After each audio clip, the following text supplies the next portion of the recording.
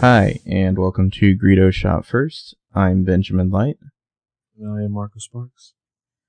And this is episode 11, the Star Wars podcast. Been described as for people who don't like Star Wars fans.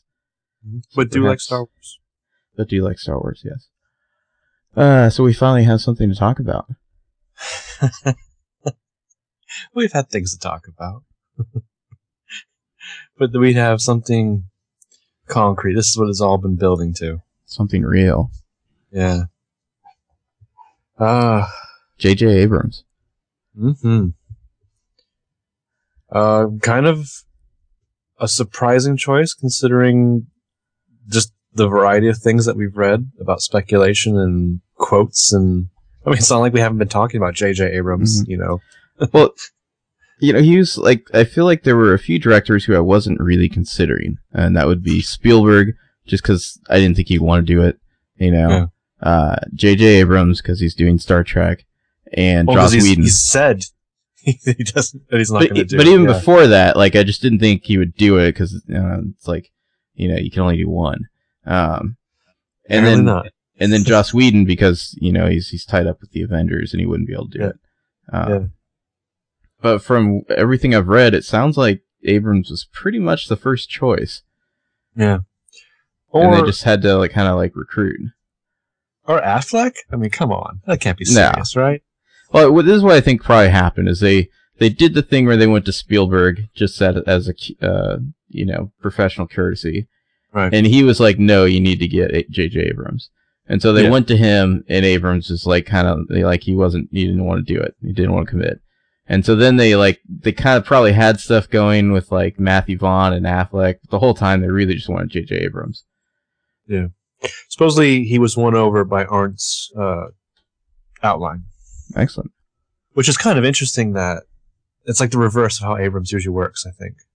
Mm-hmm. Yeah. You know? Because, I mean, even though I think he roped Burke and Bad Robot into this, I think you're going to see Bad Robot's, card. Yeah, they're co-producing. Mm-hmm. I don't know. I mean, it seems like usually they generate a lot of their ideas in house or with people that they've worked with before, and they just kind of umbrella them in. Mm-hmm. Yeah. I was reading some of the other things too. Obviously, one of the many terrible choices that were thrown out there was Del Toro. Yeah. I just happened to read a detail tonight that when Del Toro apparently was asked, and he said he couldn't do it because of his commitments, he apparently put forth, you should be getting Brad Bird. Mm-hmm. Which is a positive note for him, at least. Yeah. Yeah, I don't know, so we're going to talk about in this episode, Abrams' Star Trek reboot that he did, but, I was going to say, I was thinking about, Brad Bird during these past few months. And I was thinking about, when Mission Impossible 3 came out, I really enjoyed the movie. And then when, Ghost Protocol came out, I forgot all about Mission Impossible 3 because Ghost Protocol is so much better. Yeah. But we rewatched Star Trek, just to kind of talk about this. And, well, we'll get into that. But I feel a lot more positive, to say that about Abrams for this. Mm-hmm. Well, in a lot of ways, I guess you could say he's a safe choice. In that he knows how to adapt to a style. Yeah. So the worry with people like Zack Snyder, for instance, or Del Toro, is that they have their way of doing things. Or it'd be hard to imagine Zack Snyder not wanting to put a bunch of slow-mo into a movie, Exactly. Whereas J.J. Abrams really does tend to adapt to his style to the material he's working with. I mean, just go watch Super 8 and Star Trek, and you can see what when he's making Super 8, he's making a 80s Spielberg movie, and when he's making Star Trek, he's making a Star Trek movie. Well, I will say that it's much different than a Star Trek movie, but that's not a bad thing at all. I think if he could do what he does for the Star Trek stuff for Star Wars, that will give Star Wars a nice solid footing for the future. Mm-hmm. Because you don't want him to come and just make another George Lucas light, thing. You want him to emulate that style, to give you what you're looking for, but also give you like an avenue to expand, to keep going, to do something new. You want it to feel like a Star Wars movie. Yeah, exactly. But you want it to be innovative. You want it not to be fully stuck in the past. Mm-hmm. And the same thing for Super 8. I mean, there were little flourishes there that were clearly Abrams and not just Spielberg. But I mean, Super 8 definitely was a love letter to Spielberg. Mm-hmm. Also, I guess it's officially confirmed that Lawrence Kasdan and that Kinberg guy are like involved. I think that was in the announcement as well, so that's official now. Yeah. Wasn't it kind of like nebulous though as to what exactly they are doing? Just that they are doing something in the Star Wars universe? Yeah, it wasn't like they were writing scripts necessarily. It was like they were like consulting or producing or something like that, you know? Yeah. Yeah. But yeah, Abrams, I mean, he's a safe choice for every avenue. I mean, he's competent. He's got his like nerd cred, I think. I'm sure there's a lot of nerds out there who are outraged, but I think personally he's got go look at the ForceNet forums. You'd think they just like nominated like Hitler to direct the next Star Wars movie. Really? It's nothing but just like their lens flare, you know, like over and over again. Oh god, I just look forward to hearing that joke nonstop for 8 months. Yeah, it's already tired. Come on, internet. Yeah. I don't know. Didn't you kind of love the lens flares though in Star Trek? I wouldn't say I love them, but I mean that was just a visual style. Like it's not like he does that in everything he directs. You know? Exactly. Like exactly. It's I don't know. It's depressing how the internet can get so reductive. You know, it's just. Mm-hmm. You can't remember, like, all people see J.J. Abrams and they think lens flare and they think, like, mystery box, like, you know, bullshit, no payoff, you know? Like, like, he gets a lot of, like, Lost hate for some reason, even though he directed the pilot in, like, one other episode and had nothing else to do with the show. Case in point of the ways that the internet turns on itself in the retarded, cannibalistic fashion, the name of our podcast. Mm-hmm. That's where we're coming from, I guess, is noticing that, dealing with that, living in that fucking world. I guess some people are like really upset with like what he did with the Star Trek movies, like destroying Vulcan and whatnot. Like, I don't know. It's the hardcore Trekkies, man, watch out. Yeah. Yeah. Well, I mean, I'm a hardcore old school Star Trek fan. I guess not old school. When I say old school, I think people mistake that to mean that I liked the Kirk, Spock, Scotty. Mm-hmm. I feel like Star Trek fandom really ended 10 years ago, though. Well, last, what is it? Enterprise?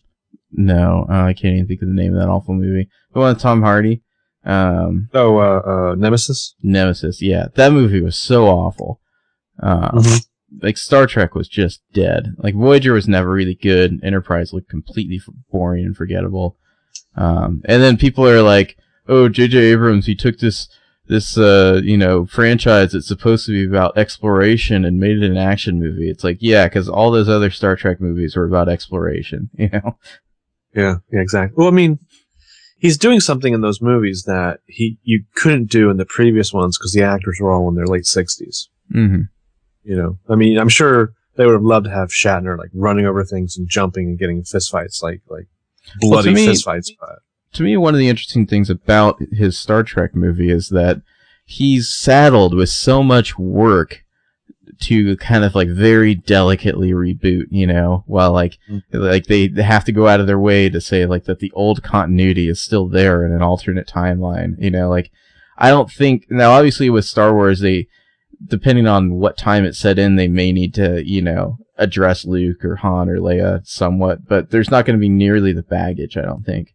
No. Like, they're really just going to be able to be like, boom, new Star Wars movie, and, like, not get bogged down and, like, making sure they give every character a proper introduction and kind of holding the Trekkie audience's hand to, like, let them know it's going to be okay that they're making this, you know, there's a new Kirk and a new Spock. To me, though, that was almost like I don't know. It was genius the way they handled that, because for all the people who did it really well, yeah. Yeah, but all the people who get upset, you had okay, here's your escape hatch. Your stuff doesn't die. You have to deal with the fact that Enterprise is the only like canon from the old Star Trek world. But at the same time, what a great idea to handle that you could only do once in one property ever.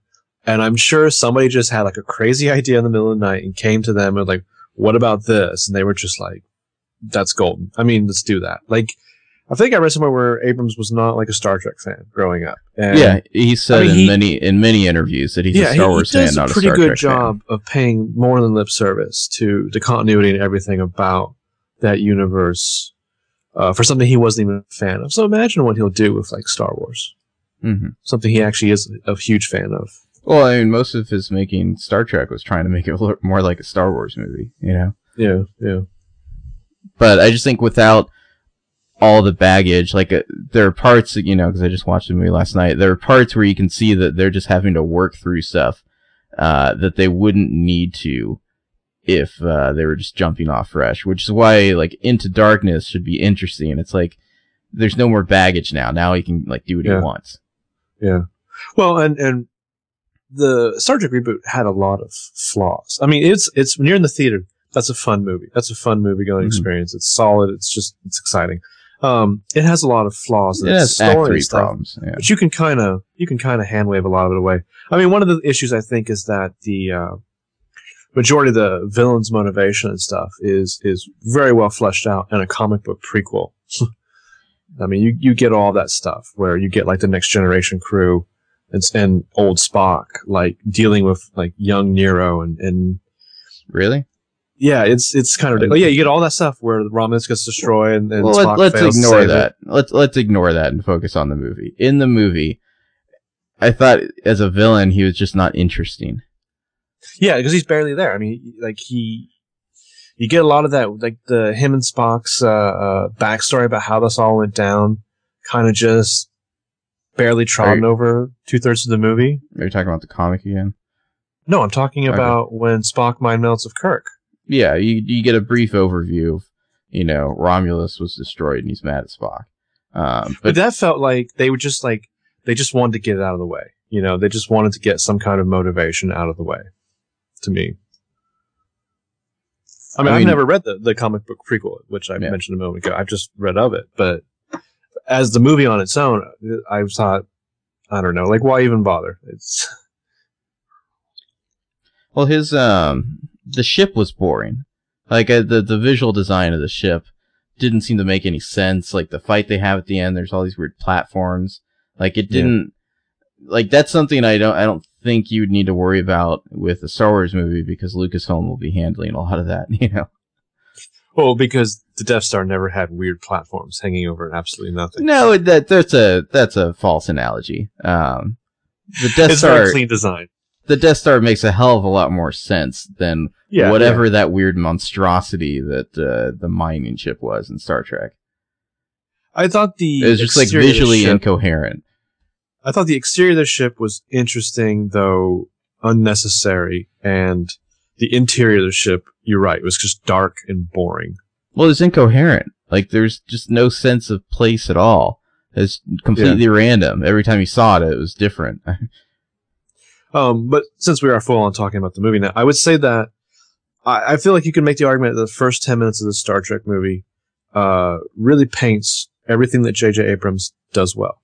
Mm-hmm. Yeah. I mean, he manages to marry like epic and cheesy into the same, heart tugging moments. Focusing on the characters, yeah.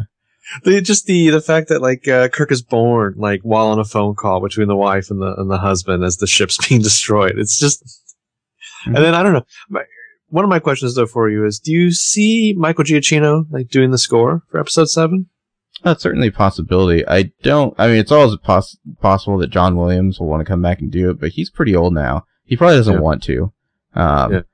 In that situation, as far as if you're looking for who the hot composers are in Hollywood right now, Giacono's probably at the top of that list anyway. So I mean, it seems like it'd be a pretty slam dunk.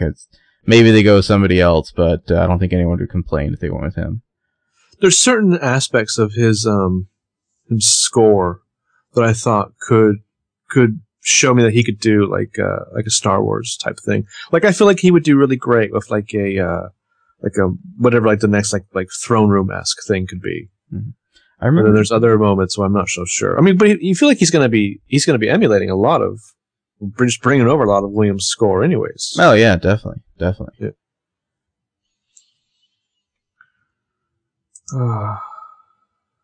But yeah, the visual style. I mean, aside from lens flares, God forbid somebody shoot a sci-fi movie with a different look than all the other ones. But there's some shots in it that just are just like so.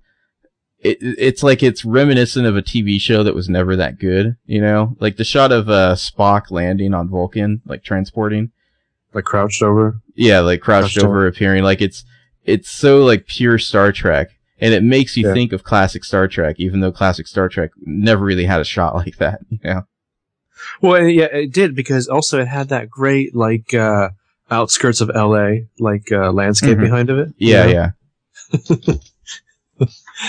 Yeah, I mean, I felt like they had a lot of just little unnecessary things in the plot that really reminded me of some of the great stuff in Star Wars. Like, obviously you had like J.J. Abrams' like monsters when Kirk lands on or gets exiled to the planet of ice and what have you. But then there's the point where him and Scotty beam back to the Enterprise, and like they had that quick little moment where like Scotty's like trapped in the water tube thing. Which just felt like one of those like little diversions you would get in Star Wars. It kind of made me think of like Droid Factory from Attack of the Clones and little things like that. I mean, like I said a moment ago, I enjoyed Mission Impossible 3 until I saw like the Ghost Protocol, but I think that this is a much better put together production than what his directorial debut in Mission Impossible 3. I think Abrams has gotten a lot better. I'll put it that way, as a filmmaker. Yeah. I haven't watched Mission Impossible 3 in a long time, so I'll have to rewatch it. He's also responsible, J.J. Abrams, for the best pilot ever made, the Lost pilot. Go watch that if you want to see what kind of work he can do. Yeah, but at the same time, that's TV, which is slightly different. But yeah, I mean, he's always been a fairly good writer. I mean, there were elements of his much talked about on the internet, like Superman script, that sounded ridiculous, but a lot of them did sound interesting to me as well. What was like the detail that everyone hated about that? At the end, so throughout the film, you have there's the whole casting talk about potentially like Johnny Depp as Lex Luthor. So Lex Luthor's a CIA agent, and so as I remember, at the end of and you have like all these cutaways to Krypton, which still exists, and like the Civil War happening on Krypton, and so at the very end. Lex Luthor like finds Kal-El or Superman, and he's just like, I know you're an alien, I know you're a Kryptonian, and like Superman's like, how do you know that? And then like Lex Luthor just starts like floating in the air, and he's like, 'cause I'm one too. Who did the Gordon has a beer and cheats on his wife? Wasn't that a famous writer? That's Aronofsky. Okay. Yeah. Yeah, that was a weird time when you had all these like names like trying their hand, like dipping their toe in the water of superhero films, and people were like, "What the fuck are these scripts?" Because the Aronofsky Year One Batman scripts just is so ridiculous. Like Bruce Wayne has like amnesia and like has to live with like a mechanic and his son. The son is played by like Marlon Wayans, or was going to be played by Marlon Wayans, and wow, yeah. That sounds incredible. Together bizarre. They build the Batmobile or something like that. Yeah. But yeah, rewatching the Star Trek movie, I enjoyed it. I mean, I enjoyed it quite a bit. I mean, it's like there's like every big budget action, adventure film. There's little bits of the plot that were ridiculous, but you just kind of hand wave them away. It's a suspension of disbelief. I thought it was good. I see a lot of hope for what he could do with Star Wars in this. Well, I think when you combine what he can do with a really focused writer like Michael Arndt and like the powers of Lucasfilm and Bad Robot and Kathleen Kennedy all behind it, they should have the resources to make a pretty good movie here.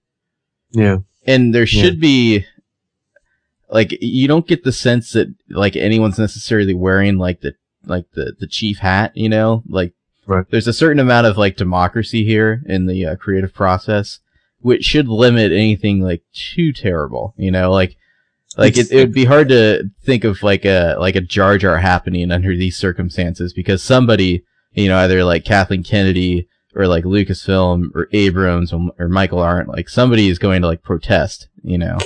Well, you also have a lot of people who were not involved in the previous, you know, ventures. Mm-hmm. They've learned from the outside how those things are perceived. Mm-hmm. Like Jar Jar, for example. One of the things I'm just reading tonight is that Abrams has, of course, you know, committed to the project, but he's not committed to the release date. Well, so the rumor is that was a sticking point in signing him. I don't think anyone really knows for sure whether or not the contract included a committing to the release date or not, but that's the rumor, is that the release date was like a sticking point in the negotiations. So nobody knows at this point. As far as we know, it's still coming out 2015. It's certainly possible it could get delayed. I guess it'll depend on how fast they start shooting, you know. I get the sense that they're probably pretty far along in pre-production already. Right. And this is the thing, too, when it comes to these kind of things. You really, like, even reputable sources, you still don't really know. I mean, because they're not hearing it direct from anyone's mouth. You get, like, an actual interview. And then again, it's not like creative types don't do revisionist history. I mean, look at some of Lucas's talk about the prequels and all these things. But this bit from the Hollywood Report is that so Arndt's been writing the script since October, like actually writing the script since October. Kennedy didn't visit Abrams to make her final, you know, pitch to sign him until January, which I think is interesting. I mean, so in a matter of weeks, they presumably closed this down. Well, and they've had an outline for a while, so yeah. They're probably already, like, people at Lucasfilm are already doing like concept art and, you know, designing various ships and aliens and whatnot, you know, just to be ready. Right. And every director was differently, but I mean, like, if you go back and look at some of those very interesting documentaries on the prequel DVDs, like, they have those moments where Lucas, like, walks into the art room, and they've just got the whole, like, gauntlet of different designs for him to, like, kind of choose from. And what he does is he's like, I like this, I like this, I like this, I like this. Give me something more in those arenas. And I would imagine it wouldn't be that dissimilar now. I'm sure it's going to be, you know, I don't know if J.J. Abrams will be making the ultimate call or not, but yeah, it's going to be a thing where they've probably already have like they probably have an idea for like a villain or like an alien character, and they've probably already done a dozen designs, and, you know, then now they're going to, like, you know, bring the creative people in to pick which ones they like and kind of narrow it down. Right. But yeah, I'm going to assume just that Arndt's outline doesn't talk about. I would think that his character designs or what have you would probably be more functionally, like, give you more information. I'm going to guess there's probably not going to just be like, oh, here's Zib-Zub, our new comedic relief alien character or whatever. You know, I think that they probably are going to try to avoid that as much as possible. I mean, it's still Star Wars. It'll still have toy opportunities. But I mean, I'm sure there's something where the outline calls for, say, like an alien smuggler, you know, and so then they, you know, they go to the Lucasfilm art department and say, all right, alien smuggler, go, you know, and they get like 50 designs for it. And then, you know, at some point the creative people come in and start saying, okay, let's focus on like these dozen and like iterate, you know. The decision makers, yeah. The new rumor about Benedict Cumberbatch's role in Into Darkness is that he's playing Robert April. Who's that? Robert April is the first captain of the Enterprise. I still think he's Khan. The reason why is because one of the toy things, the character that looks like him is holding that big ass gun from the trailer, and the gun is called like April's Blaster, or something like that. How great would Benedict Cumberbatch be as a Sith Lord? That'd be interesting. You can't put him in everything, though, you know. He's already pretty busy the next few years. Yeah, he is.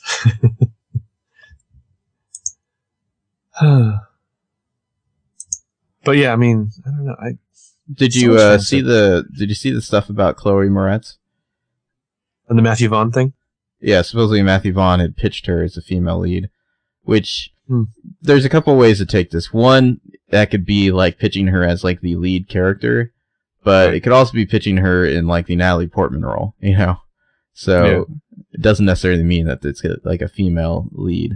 I think it'd be great if it was, but he could have just been saying, "I would like to work with Chloe Moretz. She's got some heat. Let's put her in this." You know what I mean? Like he could have been pitching his own story. But you don't put Chloe Moretz in a movie where she's not like one of the main characters at this point. I don't. Right. But I mean, you know what I mean? Any director who's going to take on this project, I'm sure they're going to look at Arndt's outline and try to come up with some ways where they can get in the mix, you know, story-wise. I mean, I don't know if you'll see like Abrams having any kind of story credit or anything, but I'm sure, you know, decisions will be made that will, you know, come from him about the story. I mean, every movie. Yeah. The director doesn't just take his process. Except for like maybe like Richard Marquand. But yeah, I believe I read that thing about Matthew Vaughn and Chloe Moretz as I was on Hulu watching the last episode of 30 Rock, which featured her for the last time in 30 Rock. Oh, really? Yeah. I have not watched any of this season. I guess I should do that at some point. Yeah. It's not terrible. It's interesting. Yeah. I liked her character on 30 Rock. Yeah. Kaylee Hooper. The working title, the top secret title for the Star Trek reboot was Corporate Headquarters. Oh, really? The fake working title, yeah. Yeah, so you were mentioning that you had some acting or casting problems with the Star Trek reboot? Like what? Did I say that? Oh, I thought you said something like that. I was saying that there were, of course, some plot flaws, and you were saying there were some acting flaws, I believe. I don't believe I said that. No, what I said was that there's just a lot of baggage that they have to work through. You know, they have to hold the audience's hand to introduce the new cast because, you know, it's just like sacred Star Trek and whatnot. They can't just dive right in. Right. I thought it was very interesting and good that the cast does not play the roles exactly like their predecessors did. And I don't just mean like the way Shatner talks, though Carl Urban did kind of do his best to capture the way DeForest Kelley talked, but he's probably the best in the movie, I would say. Like he just completely nails it. Not just as like a mimicry thing, but like his character just, I don't know, feels the most entertaining, you know? Yeah, he's very entertaining. But like Quinto really plays Spock as more emotional all throughout the movie, which more humanistic, which I thought was very interesting. I don't think you could have an actor do what Nimoy did, which was play the character completely emotionless. Chris Pine, though, like I would say that I've seen several Chris Pine movies since then, and you were getting the total range of his abilities in this Star Trek movie. Well, it would be interesting to see a Star Trek movie where his face isn't all like beat up through most of the movie, at least theoretically, you know? Yeah. Like there's very few shots of him in that movie where he doesn't have like this big bruise or some ugly like yellow, like, yeah. Well, one of the things I thought was interesting is after the bar fight, like you never see this in movies, but like he has the full on like the dried blood all down the front of his face. Like you rarely see that in movies, you know? Like I thought that was very interesting. I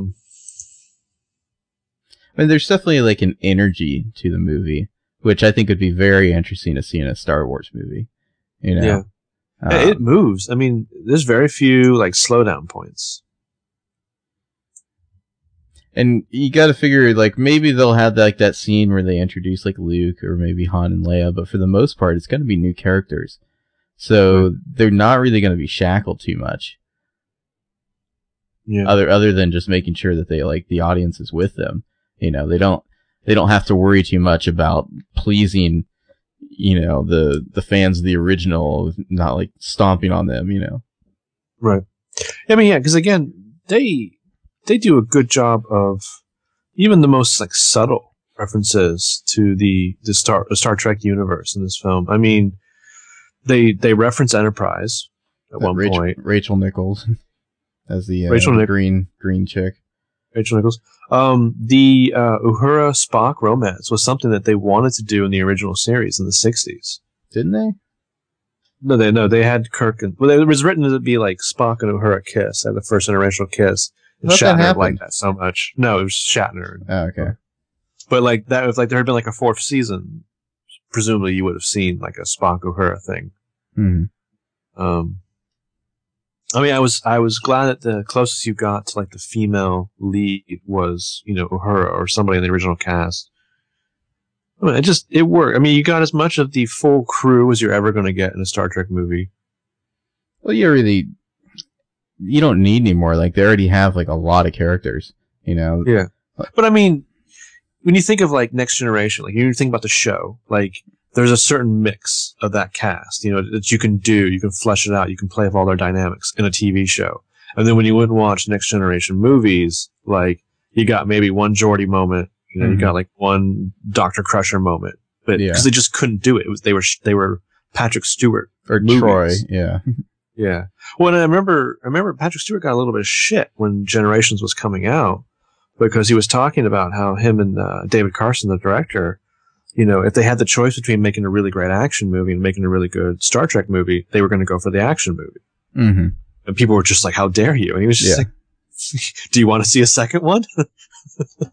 You know, I think that like as insane as Star Wars fans are, the Star Trek fans are definitely worse. They're completely nuts. It's weird because they're both insane. I feel like Star Trek fans, like when you talk about like people who obsess over details, like Star Trek fans have more to draw on. Well, they get into like the science of it. You know what I mean? Well, like, so do Star Wars fans. I opened up a Time magazine and there was a diagram of how a lightsaber works. But trust me, it's not nearly the same thing. There's massive amounts of just like bullshit handwave science in the Star Wars EU books. It's not taken that seriously. Like Star Trek fans, like they're much, you know, more hardcore about the way like science is talked about. You know, and like, you know, the dilithium fans, crystals and all that shit. The production crew never, because one of the things that apparently was always frustrating for the scientific advisors on Next Generation was that the scripts say, like, Picard's like, fire up the tech, and then launch the tech thing, and then we'll do some tech. Mm-hmm. And then, like, they hand it to, like, their scientific advisors who are like, what can this be? And they're just like, how the fuck should we know? Yeah. I think the thing that always works about Star Wars is, other than the Force, it's fairly grounded. Like, I just don't. I would that there's hyperspace. I would laugh you out of the room if you pitched to me like a Star Wars time travel movie. Like that doesn't work. That doesn't make any sense to me. I mean, it's like if you introduce like magic into Firefly, it's that kind of level of grounded to me usually. I mean, there's some escapism. It's big. It's epic. It's a space opera, but you know, there are certain technological rules that you know of, and that's it. Mm-hmm. Yeah, and Star Wars the attitude is like there in Han's line in New Hope about hokey religions and all that shit. Yeah. Well, in Star Wars, you know that there's hyperspace. You know there's like normal sublight engines, and you know that they have like speeders that like levitate.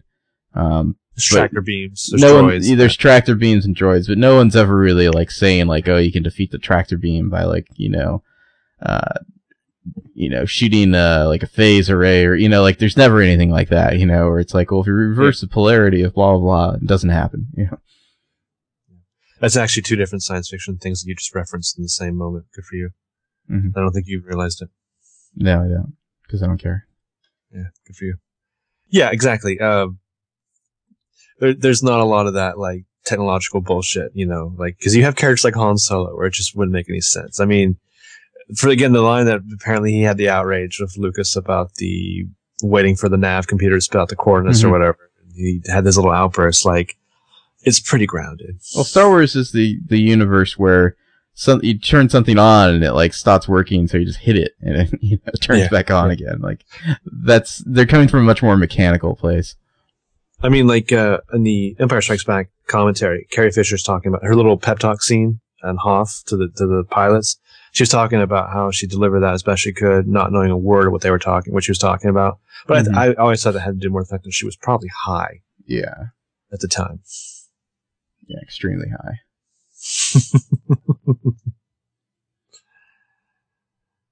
But yeah, now the fun begins where, you know, you have like the casting rumors, the location rumors. There's already like a location rumor thing out there, like shooting at some quarry in Scotland or something like that. I don't know if you've seen that one. No, I haven't. It's game on now, you know. Oh, and every type of franchise that has larger roots into, especially other mediums, like you get that. I don't remember, like Dark Knight Rises, one of the location things that they were doing in England, they had marked off a piece of land with like a ring of fire because they were doing some night shooting or something. Mm-hmm. So people were just like, "There's Lazarus pits. They're doing Lazarus pits." Mm-hmm. Yeah, I remember that. Yeah. Lazarus pits. Yeah, supposedly there's some quarry in Kent, North Kent, which is in like England, I think, or something. There's already like rumors that they're shooting there, and then I love this one, like stoned out of his ass, like Kevin Smith on his like podcast or something, talked about how like the original cast is coming back to for episode 7, and people are like, "Oh, confirmed," you know, by Kevin Smith. It's like, trust me, he doesn't know anything at all. Like nothing. Wasn't there rumors of him having involvement with the Star Wars TV show? I sincerely doubt it. I can't imagine anyone at Lucasfilm needing his opinion on anything. I mean, he really like he's burned all his bridges in Hollywood. Like when he did that Zack and Miri Make a Porno movie where he like hooked up with what's his face. Unfunny Mr. Seth Rogen, and like became like that was like when he really became a pothead, and ever since then like he's just alienated everyone in Hollywood. Yeah, well, was it Red State where he held the auction for the rights, and then he bought it himself. Yeah, he bought it at like lowest possible bid from himself. Yeah, mm-hmm. Yeah. And people were, you know, really enjoying having their time wasted in that circus. Yeah. Didn't he? And then now he's going back to make Clerks 3. I mean, Jesus Christ, that's just sad. Well, of course he is. Yeah, of course he is. I mean, he's going to be. I don't know. I feel like he's going to keep threatening his retirement, but you're never really going to get it. At a certain point, like, wouldn't he just not have any money to make movies? But I will also say that having seen the first edit word then, because the edit could still change, the first 9 minutes of Into Darkness, I'm also very excited about what Abrams will do. Because that's, once you get past the stuff with like Noel Clarke and Benedict Cumberbatch on Earth, and you get to the alien planet, I mean, that's a pretty breathtaking action sequence right there. Well, it's going to be a very interesting movie to watch now, because you're just going to be thinking about Star Wars the whole time, you know? Yeah.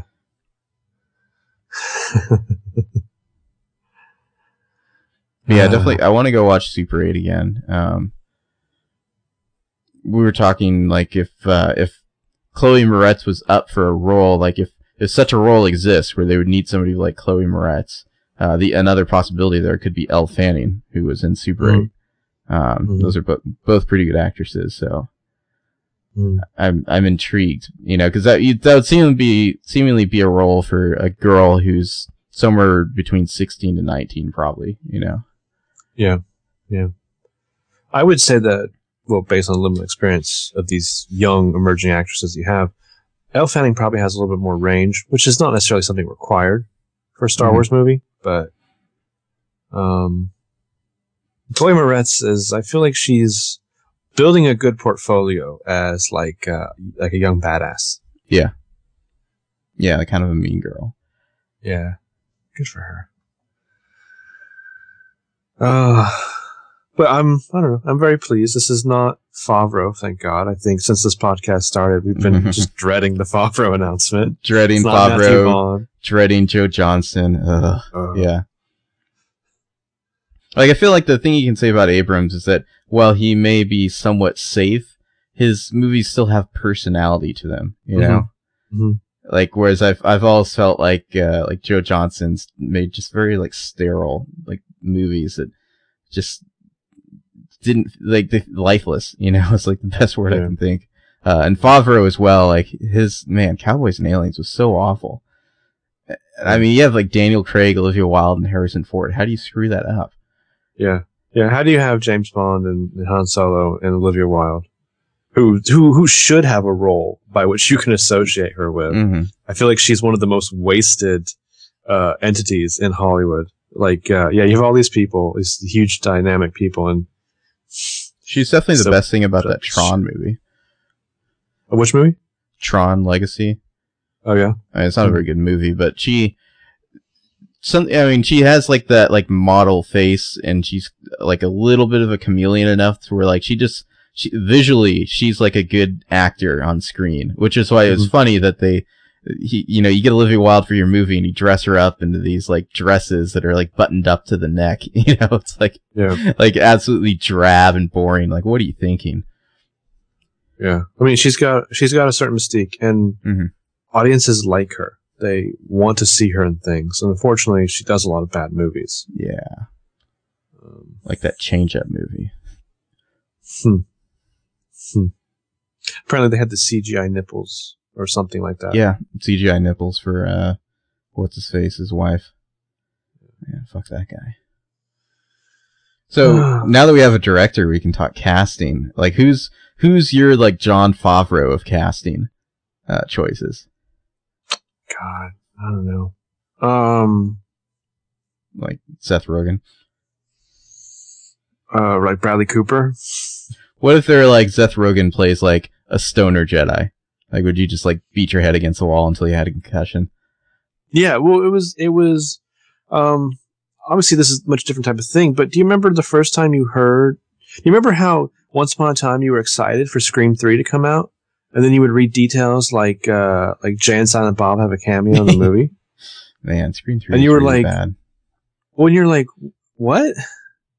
How? You know, it's on because I was bored. I was on R Movies recently, and they were doing the whole like what's an underrated movie thing. You know, where everyone just says like Fight Club and Moon.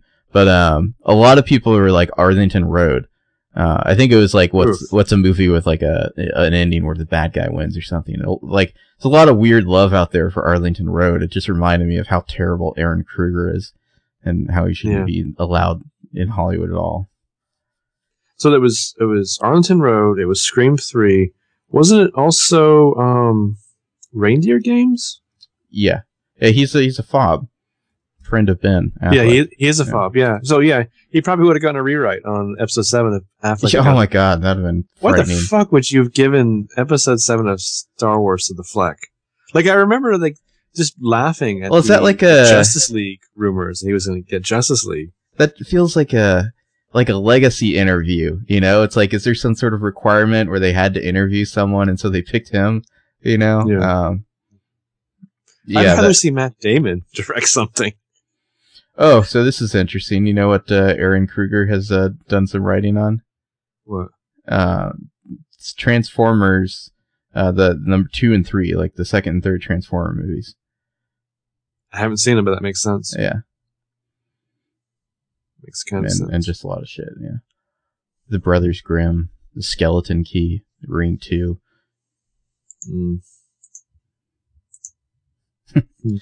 The number one or the top post on his IMDb message board just says he must be stopped. Interesting. The one of the sound mix supervisors on Into Darkness is Matthew Wood. And yeah. Well, in the official announcement, they had kind of like a little like endorsements, I guess, from Dennis Muren, Ben Burtt, and Matthew Wood. I want to say Matthew Wood is basically like Ben Burtt's understudy. I think I remember reading that somewhere. Like, 'cause I was reading something where somebody was like, "Oh, what if Ben Burtt's too old or he wants to retire? Like, you know, who will carry on the torch?" And it was like, "Oh, it's Matthew Wood." You know. Yeah, well, he's only 64. You know, that's retirement age. Yeah. Yeah, true. I mean, he's already given the world so much. Can't fuck forever. Exactly. I'll do other things in my life. Magic. I mean, yeah. I mean, I just think about Ben Burtt. It's funny. It's just like my coworker today. R2-D2 is her like text tone. That's a good text tone. It is a good text. It's very solid, you know. Yeah. She was just like, "Oh, look, I've got like a bird text tone." And I'm like, "A bird? I'm sorry, you don't realize what that is?" Wow, really? I'm like, "Are you fucking kidding me? You don't know what that is?" I've often thought about getting like just like Darth Vader breathing as a text tone. Nah, that's not loud enough. Yeah, probably. The best text tones and ringtones are things that sound electronic, you know. What about like the lightsaber igniting all at the beginning of this podcast? I think that works because it's electronic sounding. Like the whole like song as ringtone thing to me doesn't work a lot of the time, unless it's like a fairly kind of electronic or like kind of stark sounding song, you know. My primary text tone is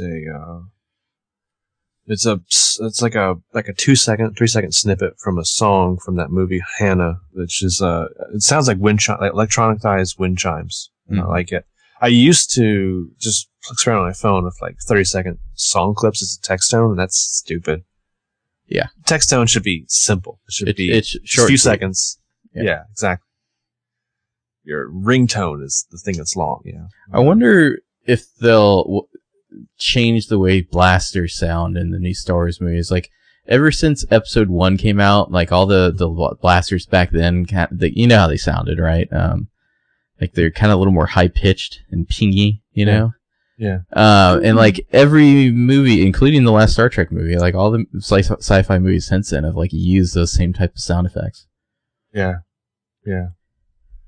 Yeah. The bit at the end of Kirk and Spock running through the Romulan ship. Mm-hmm. Not perfect, but you could see the genesis on something that would look visually interesting in a Star Wars movie, I think. I mean, if he just turned in his first Star Trek movie as his like resume to do Star Wars, I think you've got some stuff there that would definitely, you know, appeal to Kathleen Kennedy if she had seen nothing else he had done. Well, between that and Super 8 and his TV stuff, and I'm sure they've probably seen a little of Into Darkness, I imagine, you know? Yeah. Spielberg's got his people. I mean, yeah. And he knows who's good for what. Well, I don't know if this is true, but I was reading somewhere that originally Super 8 was just supposed to be a movie about kids making a movie. And Spielberg was the one who like had the idea to put like the monster and all that in it. I don't know if that's true or not, but I don't know. I wonder. I mean, Abrams does seem to like monsters. Mystery box and monsters. I don't know. Yeah, but I think the mystery box thing, I think people like they want to crucify him for that TED Talk. Yeah. A little bit. They want to keep bringing that up ad nauseum. The internet people are dumb. Yeah. Lens flare. Yeah. Is it going to be called Star Trek Lens Flare? Oh, here I made a logo. Look, it has lens flares in it.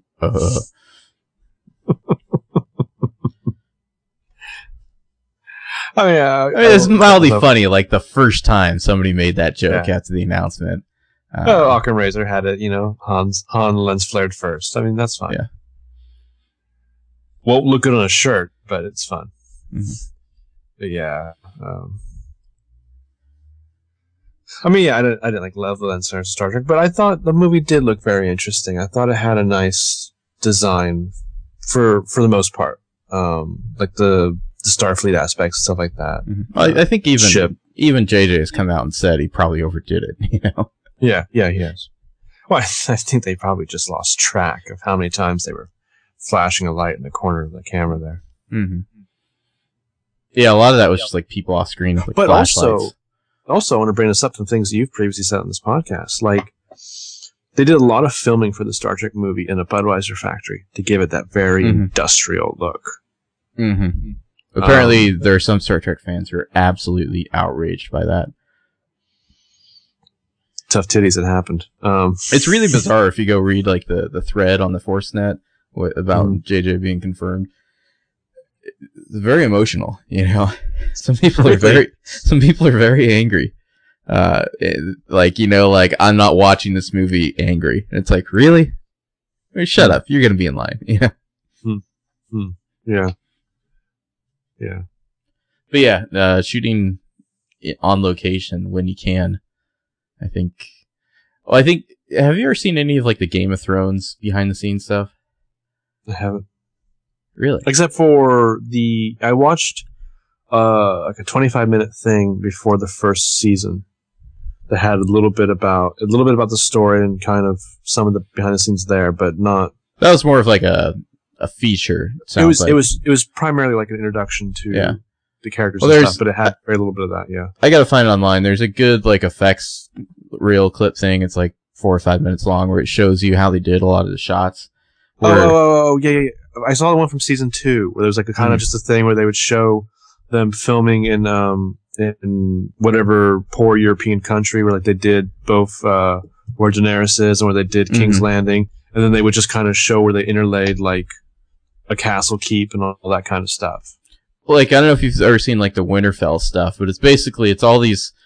They are outside in some you know, some like kind of English someplace in Ireland. Yeah. And they've built like, you know, 12-foot high sets of like arches and the facades of buildings and whatnot.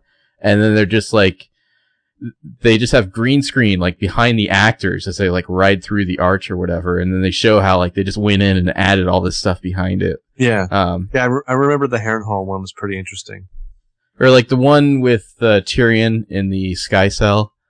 Like, it's basically just like a shot of, like, they built a Sky Cell, you know, and he was in it, but that was it. Like, everything else was green screen, and they just added in. But I do think that kind of effects work gives the actor more to work with. You know, it's not he just standing in the middle of this giant cavernous green screen area. You know, like, you've built enough for them to play off of and kind of, you know, invest their acting in rather than just pure green screen. They did a little bit of that on episode 1 because they did a lot of location shooting. You know, they did a lot of shooting like palaces and stuff. And I remember reading a quote of one of the production people talking about how they had started to build basically like 6-foot tall sets for a lot of the sequences. And then they were informed that Liam Neeson was cast, and he's over 6 feet tall. So they had to increase some of the sets, and they knew that the computer effects would take over everything else. I think it was on episode 2 where you started to see less practical sets. Well, some of that's the locations that they wanted to shoot at, but you know, like the Camino scenes, like it wouldn't kill them to like, you know, build the platform type of thing, you know? Right. Like right. I think you're gonna see a little less of that and a little bit more of like we went and shot this on a location that looks cool and just hung a lot of green screen drapes around it to fill in what we needed to, you know? Right. Well, and because I'm also the last person who actually still watches commentaries occasionally. I've watched the commentary for Super 8 and for Star Trek previously. And you can tell that Abrams, he does everything with a certain sense of logic, either from the filmmaking aspect or from the story aspect. And that was one of the reasons I was, when you were talking about Fincher, I liked the idea of Fincher, because Fincher, like, you get the impression that everything in his movie happens for a reason.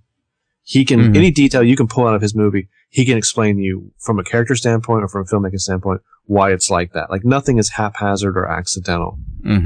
Yeah. Especially the way he, you know, digitally storyboards his movies. Yeah, I wonder if they'll still do the animatics for episode 7. I suppose they will. Yeah, I would bet. It'll be interesting to see, like, it's like Bad Robot and Lucasfilm are now kind of, they're joining forces, and like, will there be friction, you know? Right.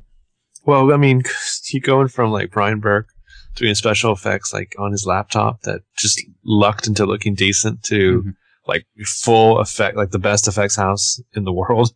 And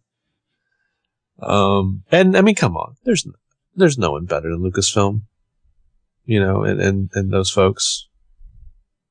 Yeah, and their creative team and ILM, like guys like Dennis Muren, I mean, that guy like invented, you know, modern special effects pretty much. Yeah, but I mean, like ILM and people like the guys like Skywalker Ranch, like they're guys and ladies Skywalker Ranch, like there's no one better than that. I'm tired of people talking about Weta. I mean, come on, fuck you. Weta's terrible. But they had that Massive program. Do you remember all the hype about that? No. Do you remember Massive? There's this program called Massive that was going to be like CGI armies, basically, and it was like realistic CGI looking like sword battles between massive armies. They made a big deal out of it when like the production first began. Go back and look at any of the big battle shots in any of the Lord of the Rings movies. They actually look really terrible. I think Massive was a little bit of a fail. Yeah. But I digress. I hope I don't see any shots like that in the next Star Wars movie because I think they're kind of boring.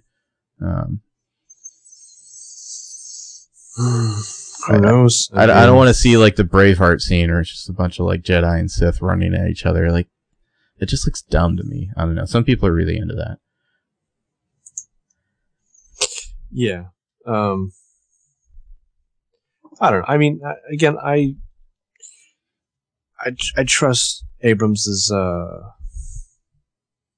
sense of logic when it comes to those things. Like, if you get that, I'm sure he's going to have a reason that will possibly. You may not agree with it, but it'll be interesting. You'll see why. I mean, that's what I'm getting at with him and his filmmaking choices. I get the impression that even if I don't agree with some of the choices he does, like it's not. I don't know. I feel like a lot of filmmakers just do these stupid things just as it's cool. He seems to have a strong focus on character, like not a whole lot of like really wanky like effect shots that are purely there to like show off, you know. Well, again, that's why Lost is still the best mystery drama genre show from the past 20 years or before, because it's grounded in the characters. Absolutely. Mm-hmm. I mean, that's what you get, I think, when you have a guy who made one of his first like well-known stabs at TV with like Felicity. Felicity. Hey, maybe Kerry Russell can be in it. Mm-hmm. That'd be interesting. Kerry Russell's a Jedi. I don't know. I'm like reluctant to like start thinking of like so and so as a Jedi because I'm hoping there won't be very many Jedis in it. She's got the full-on Felicity hair, and something happens or something gets chopped off with a lightsaber. God, it's terrible. No, but I'm hoping there won't be too many Jedi in it. That's my hope. Maybe I'll be wrong, but who knows? I mean, I think that's the other thing too. Is you're gonna see people get like frothing at the mouth and horny for like casting scoops and details, which you knew was coming. I mean, we've talked about that before. Like, you knew that was coming. And I think we've talked about possibly going back from what we can remember from those kind of things from the previous movies. But you also get like the story details that'll leak out. What if they put like Sam Worthington in the movie? Wouldn't that be boring? That would be boring as shit. I don't see Abrams casting anyone because they're hot. Like, I don't think he cast, and I mean like name value and cachet and box office appeal, of course, obviously. Like, I don't think that when he made the decision to cast Cumberbatch, like it was really out there that Cumberbatch probably because he liked Sherlock. Yeah, exactly. He probably because he thought this is a great actor who could really chew this role, and Benicio del Toro said no. Mm-hmm. Because I mean, he's like cast like Peter Weller, apparently a pretty prominent role in Into Darkness. I don't think he's doing that because of like Peter Weller's proven effect on the box office. Yeah. Or Alice Eve. I mean, again, Chris Pine, you know what I mean? Who had like a single movie credit prior to Star Trek. And what has he done? Aces, the one of Piven and Ryan Reynolds. They're like in Vegas. Oh, the Smoking Aces? Smoking Aces, that's right, yeah. Fucking Joe He played Carnahan. one of like the Nazi brothers. Yeah. Joe Carnahan. Ugh. Sacramento. I mean, like, you know, like pretty much all of that cast from Star Trek, like Quinto, and I mean, none of these people were like huge names. They were all known, but mostly like in like comedies or like the indie field. Well, I find it funny that Carl Urban, he was Eomar in the Lord of the Rings movies. He seems to be a pretty decent actor. Criminally underused in Lord of the Rings movies. Like, he had no character at all. He was totally boring as Eomar when he could have been a lot cooler, you know. Yeah. I mean, there's a lot of flaws for that Dredd movie, which I think you said you saw. Yeah. I was just impressed that he never took the helmet off. That was like a dedication to the form, you know. Yeah, I would say that I don't think he had. Like he took it as far as he could go with the helmet on, with the limitations of that character, and it wasn't bad. It just, you know, I don't know, it wasn't especially dynamic. To me, the real find of that, the real saving point of that movie is Olivia Thirlby. Oh yeah, of course. I don't know why she doesn't do more work. But, I mean, Dredd was very much like a watch it on DVD kind of movie, you know? It's not trying to be more than it is, I guess you could say. No, it's not. But I wouldn't exactly call it underrated. No, I didn't think it was especially great at all, actually. I thought it was okay. Reddit fucking loves it. Like, they think it's the best movie ever. Dread it. Yeah. Olivia Thirlby as a Jedi. I mean, isn't that going to be like the new phrase on the internet, or shouldn't it be? So as Jedi. Will they still have like Alliance military? You know, because that's one thing I felt was kind of like weird and missing from the prequels. Is like the military aspect seemed just kind of it was just like a bunch of clones. You know, you never really had like war councils or anything. Right. I don't think that, like, you can even... We don't know anything else. You can't even talk about, like, casting in the form of speculation of what kind of role. Like, you're not... I don't think you're going to hear, like, Bradley Cooper as a smuggler. I think you're going to hear... Let's not so-and-so as a Jedi. Let's not hear Bradley Cooper as anything. Yeah, I agree. But, like, you know what I mean? You're going to hear him as a Jedi, you're going to hear him as a Sith. What if they made him the new Han Solo? Wouldn't that just be, like, just terrible? I would... like, tear a fixture off my wall and throw it across the room. Supposedly he wants to be a writer, if I remember correctly. What, like in the movie? Didn't he like supposedly like write some script version of like Paradise Lost? I'm not aware. Ryan Gosling as a Jedi. Yeah. Hey girl. What's up, girl? You know how I do. Or do not. I would like to see him, you know, I like to see Ryan Gosling in a movie where he doesn't do it like that. Go back to that bad, like, New York accent. Ryan Gosling's a Sith Lord. I mean, you can literally plug in any celebrity. Anna Kendrick as a Sith Lord. Ooh, I like it. It's going to be interesting because, you know, Lucasfilm is well known for their secrecy, as is J.J. Abrams. I mean, just look at the whole deal with who Cumberbatch plays. Seriously. You know? Well, just look at, like, fucking Cloverfield. Yeah. And so, like, put those two together, and the nerd outrage is going to be palpable at, like, the lack of information and, like, all the insane speculation, you know? It's going to be a delicious internet feast, is what it's going to be. The prequels never did that sort of, like, kind of, like, viral scavenger hunt type of thing. Yeah. Like, Lucasfilm never really played with that, you know? But J.J. Abrams does.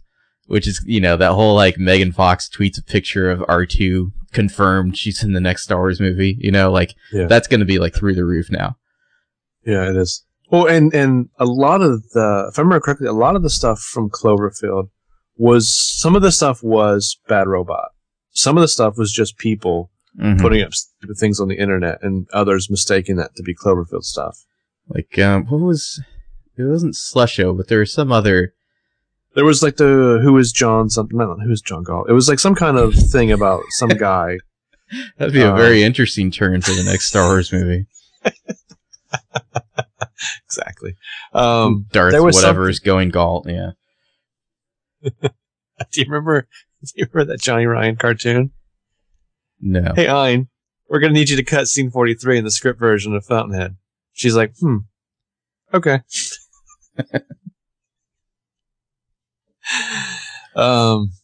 Yeah, there was. I remember there was something where I kept having read people talk about. It was like some kind of like little web series thing where people are like, "Oh, it's all these juicy details about Cloverfield," and it was like it had nothing to do with Cloverfield. All the stuff about like, the underwater sea monster and all that, you know. And what was they just discovered what this was recently? What was the name for the underwater noise that they couldn't. It was like bleepo or something like that. Bloop, yeah. Bloop. That's what it was. And they like discovered it was like not like whales fucking or something like that. Oh, did they? They actually found out what it was? They found out what it was. It wasn't that, but it was something to do with marine life, I believe. Okay, because the whole idea was that apparently it was too long, that the depth from which it was coming. Or it might have been like glaciers cracking, or I don't know. Like they figured out what it was, and it was boring. Oh, that's too bad. Yeah, I feel like you're going to see the most minor of Slusho references in Star Wars, the new Star Wars. Don't they kind of have to? Yeah, it's just because Uhura orders one in Star Trek too. Slusho still sounds better than Jawa juice, you know? Yeah. Jawa juice, that sounds gross. I don't want it. It could be a variety of things, and none of them sound tasty at all. It's brown, but it's not fizzy. Just which end of the Jawa did the juice come from? You know what? It actually doesn't matter. Exactly.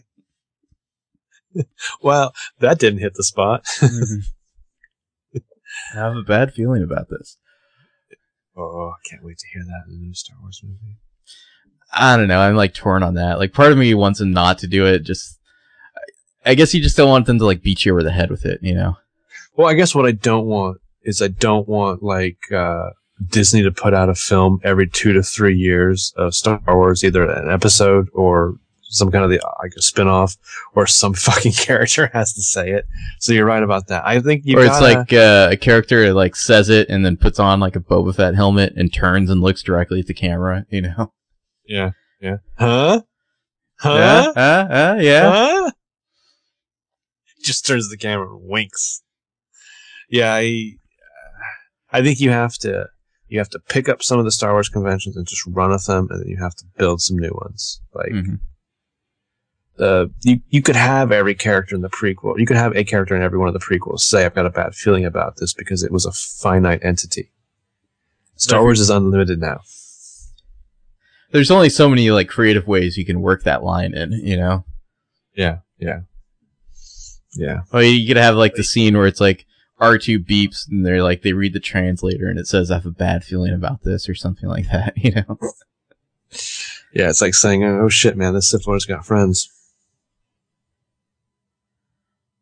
I wonder if they will do the Sith. Like, it's weird, you know, based on just the original trilogy, the Sith did not seem to be that big of a deal. It was like, Vader was like the only Sith Lord, really. I mean, there's the Emperor, but they never really talked about that. You know, just based purely on the original movies. But now it's like Jedi and Sith are like all anyone wants to talk about when it comes to Star Wars, you know? Yeah, well, I mean, again, like, I don't think when it comes to these potential casting, and you're going to see that too, you're going to see the fan speculation, you're going to see like would you say that the Force.net is probably the largest hive of all of that terrible Star Wars groupthink on the internet? I mean, I don't know. I've been looking around. I can't seem to find any others. I mean, there are those sites like Superhero Hype and whatnot, and coming soon. Anyways, you've got that, and then you've got just like the agents who are just putting their clients' names out there. And like I said, I don't know. I can't think of an actor off the top of my head. Like, you're not going to hear like Channing Tatum as a smuggler. No. You're going to hear someone say as a Jedi or as a Sith Lord. It's going to be like that Nicholas Hoult guy. It's going to be like, you know, the new Luke or something like that. Teresa Palmer as a Sith Lord? Yes. Casey was a Jedi? What was your thing the other day? Chloe Moretz and Lucy Hale? Yes. Lucy Hale seems... So if you watch that show, don't you see how short she is? That's what's so wonderful about it. If you listen to my my pitch last week, where you had the Skywalker twins, the granddaughters, her twins, we originally said, you know, Casey and Teresa Palmer could play them, just somewhat jokingly, but I think you kind of get the idea of the character just based on that casting choice. But if you were going to go younger, Chloe Moretz and Lucy Hale would be an interesting mix. I feel like they really... I don't know. We'll talk about Lucy Hale's other work later, because I have a lot to talk about on that. We can discuss that in our other podcast, Time Travel Murder Mystery. Wait. Yeah, I'm looking forward to that. I might write something. Plus, I'm gonna tell you right now. Mm-hmm. I'm not going to give you shit at all, except for me mentioning here about you giving me shit for watching that show. I never gave you shit for watching that show. Yeah, a little bit. And it was. I'm not saying it wasn't deserved. You can't see, but I'm waving my hand right now. I never gave you shit for watching that show. Well done. But yeah, so J.J. Abrams, folks, learn to fucking love it. Deal with it. Yeah. Wouldn't it be totally crazy for J.J. Abrams? It's like him on a fucking red carpet, wearing his glasses, his nerdy glasses, some fucking sunglasses just fall over his face, and then a fucking lightsaber ignites across the screen. And a lens flare. Yeah. Yes. Well, wouldn't it be crazy if like he backed out all of a sudden, and like just the whole production was thrown into like weird chaos? Like I don't want that to happen, but I would be intrigued by it just because I feel like sometimes like a lot of strife can result in a good movie. That's like a common criticism is that like the not usually I would say. It depends. The whole thing with Empire, where like they had to deal with all this adversity, common criticism of the prequels is that like everything was too easy. Like when they're making Star Wars, like Lucas is like basically just like getting like bullied on the set by all the like British crew, Yeah. Oh, again, like that. Those chapters in Skywalking were so exciting. They were so fun to read. That the British crew would just sit there and like openly make fun of him to his face. And then finally, like Alec Guinness he would just listen. He would finish his tea. He would wait to finish his tea, and then he would get up and he'd be like, "All right, lads." Well, maybe Samuel L. Jackson can like bully his way back into the cast, and then just be like giving J.J. Abrams like wedgies and shit the whole time, just being super mean to him. Yeah. He just whenever Samuel L. Jackson's like upset and like he's about to exert his authority, he just reaches in his pocket and pulls out like the Nick Fury eye patch and puts it on. Do you think he just like shows up at like Bad Robot tomorrow and it's like, "Hey guys, I'd like to talk about my character," and they're like, "Samuel, I'm not quite sure what you mean," and he's like, "Oh, I think you know what I mean." The receptionist is just like, "JJ, there's a guy here to see you, and his driver," and of course the driver would be Ewan McGregor.